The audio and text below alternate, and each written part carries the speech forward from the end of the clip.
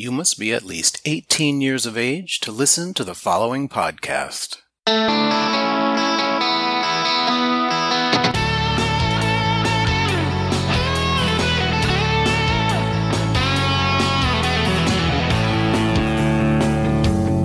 am Robert Black, and you are listening to Sexual Heroes. In this episode, David, a high school friend of mine who has been curious about my life as a porn actor, will be the one asking the questions. Hey, David. Hey, Robert. How are you? Okay. Thanks for joining me today. It's my pleasure. I'm really kind of honored that you asked me to do this, Robert. So you ready to jump in? I'm ready to jump in. Yeah, I've got a list of questions and see where this takes us, my friend. Okay, go for it. Yeah. What some people may not realize is, how long do we know each other? Or have we known each other? Since the 70s, man? The late 70s? Yeah, I mean, we were in high school together. I guess we have some similar stories from back in high school. I guess our careers took us in different directions. So my first question then is, how did you go from middle class, mom and pop America to this amazing career that you had? How did you end up in your first porn film? Let's see. So I didn't go from high school to porn.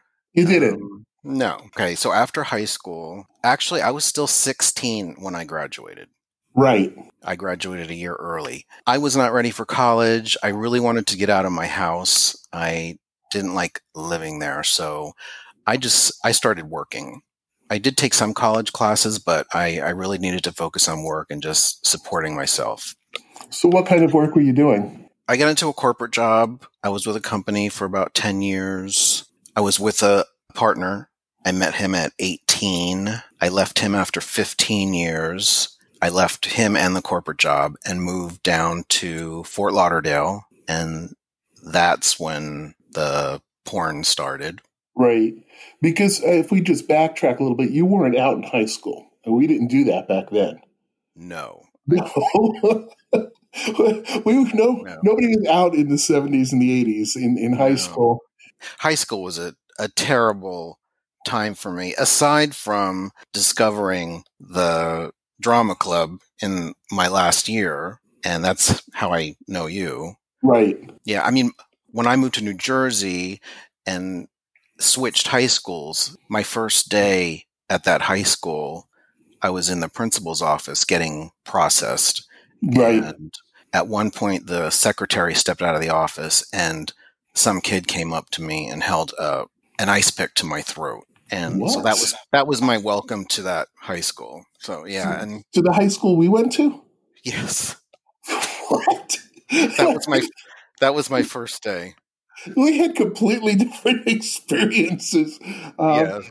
I found this school quite welcoming. I kind of had a wonderful time at high school. And it's crazy too, because for as many people turned out to be gay, nobody was out of the closet. And I'm talking about dozens of people, dozens of students, teachers, people who all turned out to be gay, and nobody was out at the time. That's crazy. Yeah. What was the draw to Fort Lauderdale? Well, actually, it was 97. I had a couple of different jobs, finally found the corporate one. And then in 97, I moved down to Fort Lauderdale. I actually was kind of just tired of the whole corporate thing. Yeah. I decided I was just going to, I wanted to change my whole life. So I got a job working at a gay bed and breakfast down there, a gay guest house, clothing optional. And there were days I could work naked. So, my life definitely went in a different direction. I just wanted to break free. After being in that 15-year relationship, there were a lot of rules and structure in that relationship, and I just needed to break out of that. I loved working at the guest house. So there you are working at a gay guest house, clothing optional, building up. You had to have been building up some kind of stronger self-esteem if you're walking around with everything hanging out. Yeah. And I'm seriously. And then you end up making your first film in the late 90s.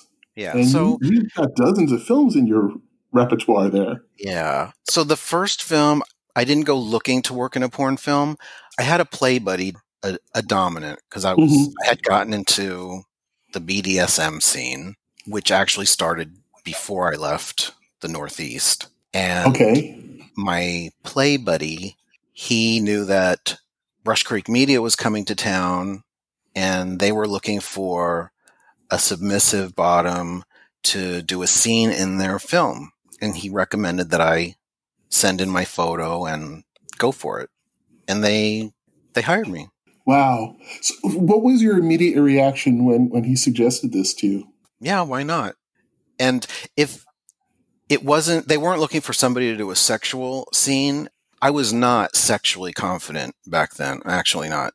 I'm still not sexually confident, believe it or not. But really, well, we'll talk about that. Yeah. But with the SM, the fact that they were looking for somebody for that, I felt like this I can do. So, okay. Yeah, I mean, sex, not so much, but if you want to, flog me on camera, that's fine. I can do that. Isn't the nature of porn in many ways all about fantasy, all about the story?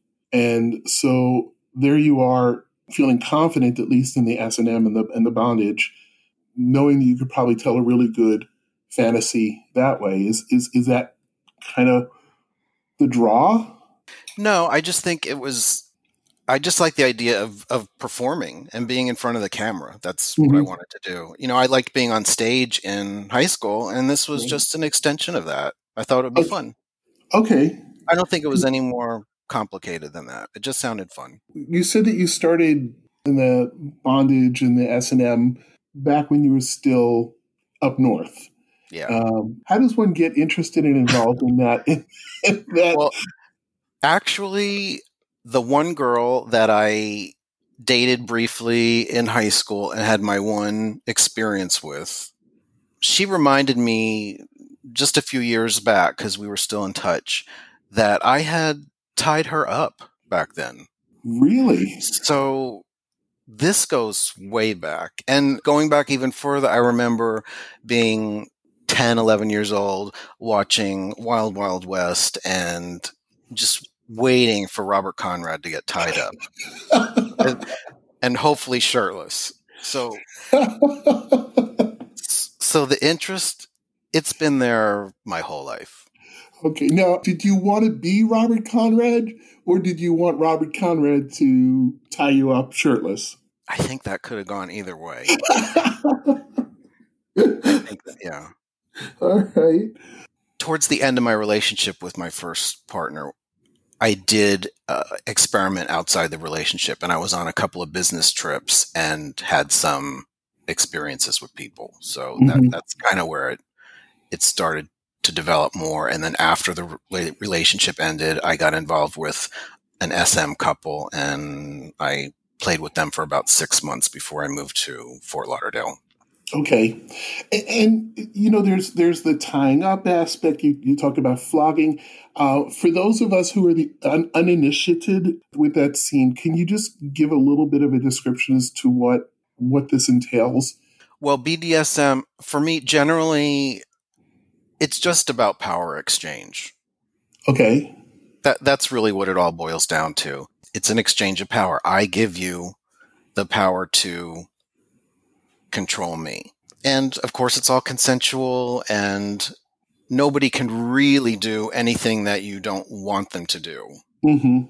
Is there a sense of empowerment by empowering somebody over you? I think people want to be submissive for different reasons. For some people, it's an escape from a life where they have to make too many decisions, and they just want out of that for a little while. Mm-hmm. But people have different reasons for what they get out of it and why they engage in that kind of play. Okay. So this is something you were already playing in, and then the opportunity comes up to not necessarily perform a very sexual role, but at least to play on camera. And you liked being on stage, so this was a great opportunity for you to play. You see, Robert, when you asked me to do this and I listened to your podcasts, what I love is the title of your podcasts, Sexual Heroes, because it is about the fantasy. It's about feeling good. It's about doing something consensual with other adults. It's about empowerment. And in many ways, when I hear your story and the little bit that we've spoken over, at least over the last couple of years online, that's what a hero is to me. You've really become a hero to me in that regard. The whole idea of being able to live your true self is heroic to me. Thank you Well, for that. I don't necessarily feel like a hero myself, but I'm glad if you find it inspiring. So, how do you then transfer from those initial films to making this into a career? Well, and it never was really a career. It was always just a hobby for me. And I think that's why it lasted so long. A lot of people make one porn video and then you never see them again, or Mm-hmm. they might be in it for a year. But I did it as a hobby and it did span a long period of time. I typically only made films that I thought were going to be fun. The first video, the Brush Creek one, that went very well. So after that, I decided that I enjoyed it and I wanted to try doing more, and I wanted to do a sex video, and I specifically wanted to work for Zeus because they were, well, I liked those videos. They're BDSM videos and the models were hot, and I really wanted to be in one of those. And I wasn't fit at the time. I was not particularly muscular, so I hired a personal trainer and dropped a lot of body fat and got super lean, and lo and behold, I got hired by Zeus to do a video. 2 actually. You super lean and super muscular. I gotta say, you look amazing, man. Well, not so much right now, but at the time I was super lean. And I also did a spread in Huncho magazine, which I was really proud of. That came out good around the same time. But anyway, so I got the gig with Zeus and flew out there to Los Angeles. I worked with Daddy Zeus. That's what the owner of the company, that's what he was called. Right. And named me as his 1999 Zeus Boy of the Year. So I was thrilled with that. It was fun. But you work with other studios as well, right? Yeah, so I did some films with a number of films with Zeus beyond the first 2. And Daddy Zeus helped me sort of branch out with other studios. And the first time I did sort of a mainstream sex video, because I did mostly, again, bondage SM videos with Zeus. The first time I did a sex video was with Falcon, and Chi Chi LaRue was directing. Oh, okay. That was quite an experience. I was cast in this video, and I was, at that time, I didn't have a choice over who I was cast with. So I show up, and I was in my 30s, which is old for starting a porn career at the time. And I was matched up with some kids who, they were of legal age, but barely, and certainly not my type. So it was a difficult scene to do, and I was hired to be a bottom to this, maybe 19 or 20-year-old kid. And I also was not sexually at the time. Bottoming, ass play was not a big part of my sex life. Mm-hmm. So I was not a real confident bottom. And the kid that I was paired with had a huge monster dick. Okay. Of course.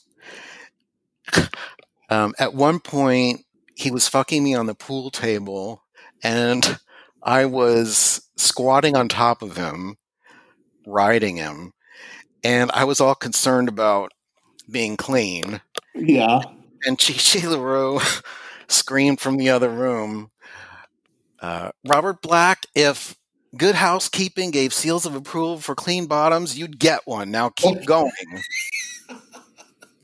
That's a bit of interesting direction. Yeah. And then we were going on, and these scenes can take forever. And it was really difficult for me. So at one point, she yelled out, Robert Black, turn that pain into pleasure. Because I'm sure I was grimacing. And in the end, Tristan Paris, who wasn't even the scene, he was a bottom in the movie. He said, I'll step in. And so he went in and he took over for me. Supposed to be you, or just like No, you? he took over. They kind of like scripted it so he came in and then he got fucked and I was out of the scene because Oh, I just couldn't take it anymore. oh, gee. Okay. But Now, they still paid me. okay. Is that how it works? That they you get hired for a specific scene to do a specific role? Yes, That's, typically. it's not like, how is this integral to the storyline or the plot of the film? I mean, that's what I always enjoy. I like the storylines that lead up to the sex. Most people would probably not feel that way. I know. See, even in our community, I'm a weirdo. So this wasn't your main career. This was something you were doing as a hobby. You were enjoying it, I hope, on the most part. Oh, But yeah. I've seen you write some things about some people that you work with very positively. You had some great partners. I mean, this Mhm. experience in Chichi LaRue's film doesn't sound like it ended as well as you had hoped it would. It wasn't a bad experience. It just shows, I was not a confident power Mhm. bottom, Right. and I didn't give up. Practice makes perfect, Pra- Robert. Absolutely, practice makes perfect. Good. Tell me about the arc then to over the next couple of years, because not only did you make some films, and it looks like maybe your last film was about 10 years ago, and Yeah. you did a lot of photo work. I've seen your photo work, and actually, again, from my perspective, I mean the hot dick and balls are always a lot of fun to look at, but I'm more interested in the artistic end of the photography, and you got some amazing photos. Well, I've gotten a chance to work with some great photographers, for sure. It shows, and honestly, their work is great, but the subject is super hot as well. So Thanks. you had some very high points there. The Gay VN Awards, you were a nominee, and hmm the Grabby Awards, you won the Grabby Award. I did. So could you explain what these awards are and how it relates to the industry, and what did you win for? This is exciting. Well, the Gavian Award that I got nominated for, one of them was for Best Newcomer back in 2000. That was fun. That was a big award show. Bruce Valanche was the host. Oh, Huge award show. They don't have. They might have. They might be in a different form nowadays. But the Grabby Award was for a solo scene, so a JO video. hmm, It was called Leather Trade Solos, and I was one of the subjects. I think there were maybe 5 of us. We each had our own scene, and I got an award for that. And I think it's interesting that over a 10-year career with all the different sex that I had, the one award I get is for masturbation. So well, practice I don't. makes perfect. Yeah, So, yeah. what puts one Jo film or scene over others to make it an award-winning scene? I guess I'm good at it. And masturbation has come up a lot over the years in a professional sense. I also, I did another JO video for Raging Stallion. It was a scene where I was getting my tattoo done. Hmm. It wasn't the original tattoo work, but it was a follow-up session, and they filmed. It was actual footage of me getting the tattoo done by Mad Dog in San Francisco. They filmed it, and while he was doing the tattoo work, I was masturbating. Oh, okay. During the actual tattooing. Yes, and let me tell you something. If you can masturbate while you're being tattooed, you like masturbating. What about some other really great experiences that you had while making these films? Well, the great thing is as time went on, I got to often pick the partners that I wanted to work with and got paired with people that were pretty well known. Sometimes it worked out, sometimes it didn't. But With Zeus, I had asked to work with Eric Evans. I was a big fan of his. I thought he was super hot, and we did a couple of films together, and it was, and he was a lot of fun. That was great. I asked Catalina Video to pair me with Ray Harley, and he's a great guy. That worked out really well. I asked them to pair me with Steve Parker. It was fun working with him. So yeah, there were, and I got an opportunity to work with people that I wanted to. Although I got to pick, people I wanted to work with. I do have very diverse taste in men, but the type of guy that really turns my head is typically more of a bear, and so I never really got to work with that kind of pairing during my career. It was mostly with more muscular guys, leaner guys, younger guys. And the types of films that I was doing, they weren't really casting bear types. Mm-hmm. So I didn't get to do it. I never got that kind of pairing. Would you say the positive outweighed the not so positive experiences? Oh, the positive far outweighed any negative experiences that I had. I mean, if I were still in my 30s today and could go back, I would do it all over again. And yeah. What would you do differently? Nothing. It was great. That's fantastic. Yeah. I mean, I feel very fortunate. I'm glad that I took the plunge. I don't have any regrets. Of course, I have a real job now, so I know that my work is out there. It could come back to haunt me in some way, but I wouldn't change a thing. What kind of assumptions do you think people make of you? I think people would be surprised to find out that I feel like I can't have normal sex. I can't just get together with someone, no matter how hot I think they are, and get hard and roll around the sheets and kiss and suck and fuck and flip fuck and I can't do it. When I have sex, somebody's got to be in control. Mm-hmm. There's got to be a dominant. There's got to be a submissive. Sex for me always has to work out like that. There were 2 boyfriends in my past that gave me some feedback about sex. One guy that I was dating in Fort Lauderdale, it was with him that I first topped, because I had never topped until him. Mm-hmm. And he confessed to me that he noticed that when he would squirm and try to pull away from me or kind of whimper, that I would get harder and more turned on. And so he would do that purposely just to keep me going. And then later on in Palm Springs, I was dating a guy, but just before my current partner, and he broke up with me and told me that the sex was too stressful because I always wanted to tie him up when I fucked him. Uh-huh. And that wasn't his scene. And so yeah, my sex always has to incorporate some drama. Okay. Yeah.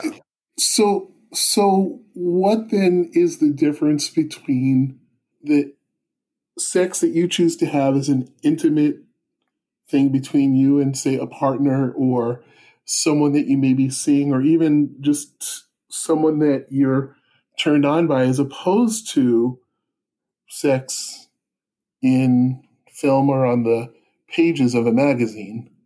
See, that's what would surprise people. The sex that I have in videos, when it's a business transaction, when I know I don't have, there's no real emotional connection to the person, I had no problem getting hard in videos and getting off, and that was acting. Okay. And I could do that. Because somebody was in control. You had a director that was in control, or maybe a partner that was in control. Exactly. And I had to perform, and it was like that was my directive, and so I could do it. And I escorted for a little while. Uh-huh. And And I had no problems performing as an escort. But, if I'm going to hook up with somebody, it can't be like normal sex. That's if there is such a thing as normal sex. Yeah.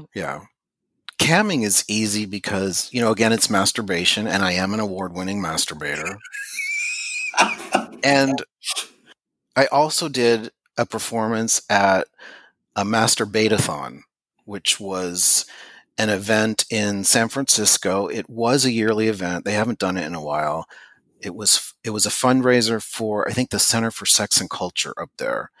And anybody could sign up and go and masturbate. They had a room for women, a room for men, and then people bought tickets and they can go in and be voyeurs and go in and watch people masturbate.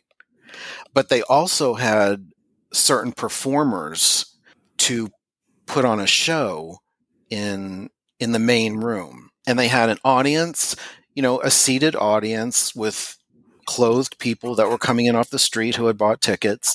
And I was one of the performers. And I was the only male. The rest of them were all females. And females putting on a masturbation performance, I would say they have an easier job because they can act their way through it. Mm-hmm. But if you're a man putting on a masturbation performance, you need to get it up. Mm-hmm. So I really wanted to challenge myself and see if I could do this. And so,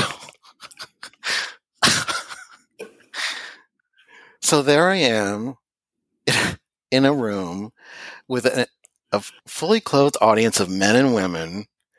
And I strip naked and I go at it. And my idea was to do this masturbation show. And at the end, I was going to invert myself with the furniture that they had there and the equipment.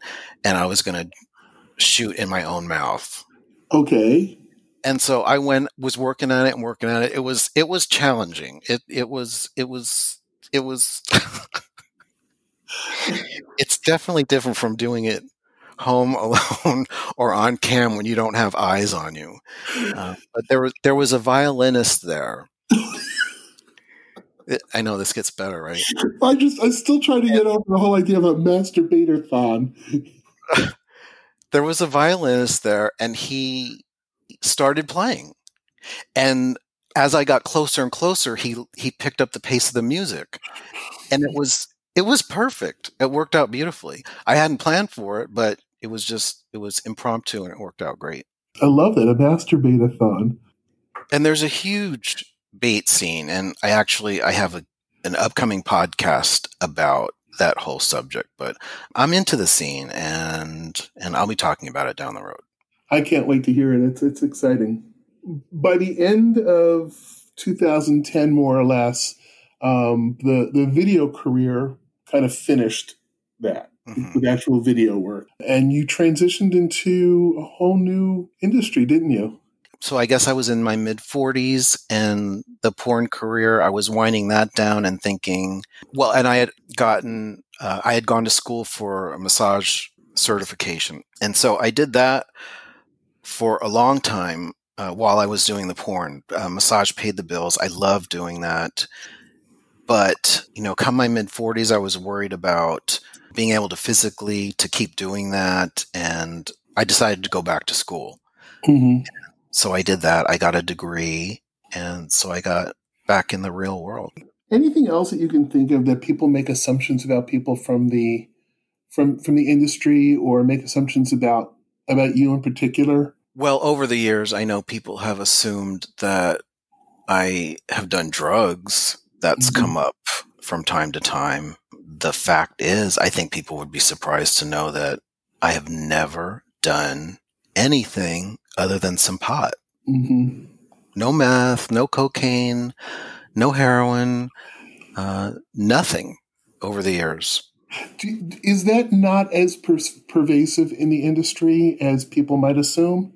I worked for mostly major mainstream studios, and they would not tolerate drugs on the set. If somebody showed up fucked up, they would send them home. The only time that something was offered to me was one of the few appearances that I made at a club where I was hired to appear as Robert Black and dance or, do kind of a strip show. At one of those backstage, somebody offered me a bump, and I didn't even really know what that was. Mhm. I kind of knew it was drugs, but I told him no thanks. So what's next for Robert Black? Well, the podcast show is next, and I think that's it. I think that's the only plan I have right now. That and cam shows, which again, it's not a job, it's not a career. I just do it because it's fun and I want to do it. Unfortunately, I can't say that about my real job. I'm not really passionate about it, Mm-hmm. but it pays the bills and it enables me to be Robert Black and do things that are fun. Well, David, thanks for playing guest host today. It's my pleasure and my honor to do this with you today. For more information about a guest appearing on Sexual Heroes, visit the show notes at sexualheroes.com or on your favorite podcast app. You'll find Sexual Heroes on Apple, iTunes, Google, Spotify, and many others. And while you're there, be sure to subscribe. Thanks for listening.